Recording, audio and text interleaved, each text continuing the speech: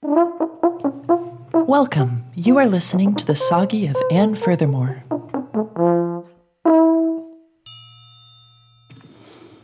Why, oh why, am I so filled with hate? I just dissed my best invertebrate. My words like a toxic snail bait, poison slimes through my anger floodgate. A shell or some busted up crate, why should I care what he's got upstate? Not his fault his genes chose to mutate. My words were abusive, a verbal sulfate. I hate that my moods fluctuate. My impulses I can't regulate. I was rude to one I venerate. My self-loathing I cannot overstate. The self-image I must cultivate is one docile and gentle, sedate. Loving kindness and peace radiate, not some vulgar, sarcastic, ingrate. Such meanness and me don't equate. I reject the bad me, want to strangulate. All those feelings of rage I must decimate. Lock them up, redirect, sublimate. Why did I do it? Please educate. I need to know why. I can no longer wait. Am I at choice? Is crazy my fate? I hate that I don't act so great.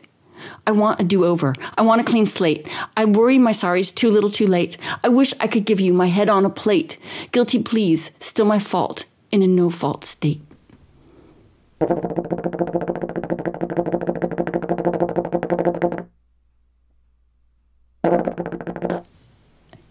I called Mr. Tallyman and asked him to leave a message for me for Dr. Banana.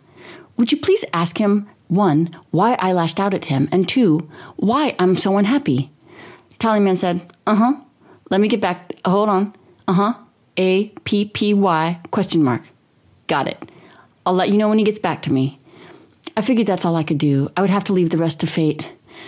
And as fate would have it, Dr. Banana said, I think it's best if we talk about this in your next session. Fair enough. I saw him yesterday, and I have to admit, there's something very compelling about reality. It sucks a lot of the time. It's usually not my first choice, but it's so real. We talked about the shell thing. I was really embarrassed about it, even more than I am about our passionate but fleeting, false, and completely unrequited love affair. That Dr. Banana is a real professional, I must say. He seems fine and took no steps towards either confirming or denying the inherent evil behind my shell shaming. He said that shellism is a real thing, not just from other species, but even within his own phylum. He said there is a hierarchy or internalized shellism.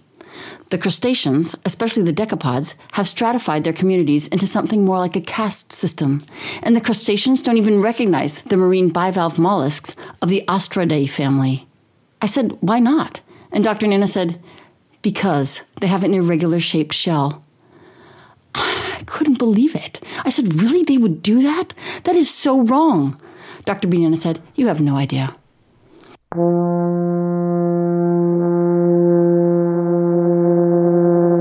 Dr. Banana, the professional that he is, got us back on track by suggesting that my shell obsession has less to do with bilateral symmetry, though I do find that quality very attractive, and more to do with status or the perception of safety. I said, perception of safety? A shell is safety. I don't think it's a question of perception.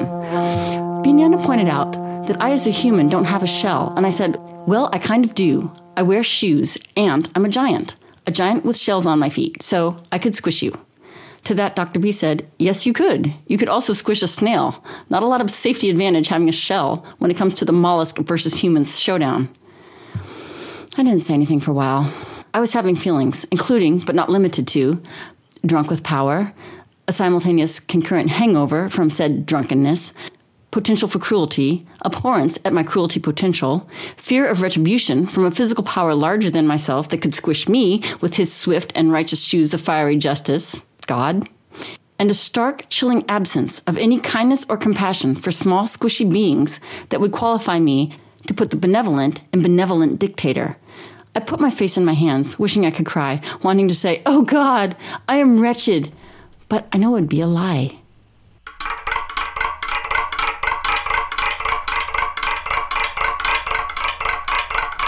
Dr. Nana interrupted my inner summer season in my inner mind's Globe Theater in the round, starring me in every role of every tragedy Greek, with first come, first served seating, with the Renaissance musicians playing recorder, lute, and psaltery. What? Plucked with the plectern. What? Are you kidding? And droned by a bladder pipe. Really? By asking me, can you tell me where your thoughts are right now?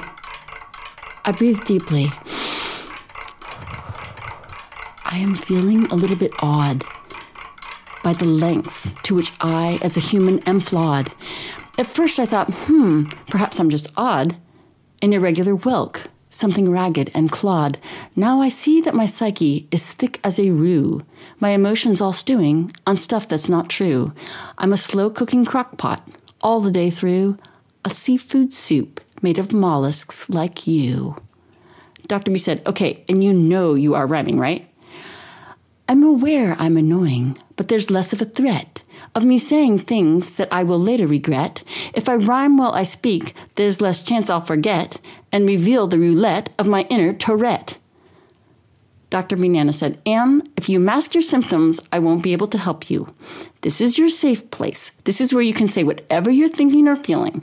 That's how we will be able to diagnose you and get you the help you need. Then I'll quit cold turkey. You're the boss. Okie dokie. But of all my defensives, the rhyming's less pokey. It's me minus music. Reverse karaoke. How about backwards in cursive? More mirrors? Less smoky? Dr. B said, I think we're good for today.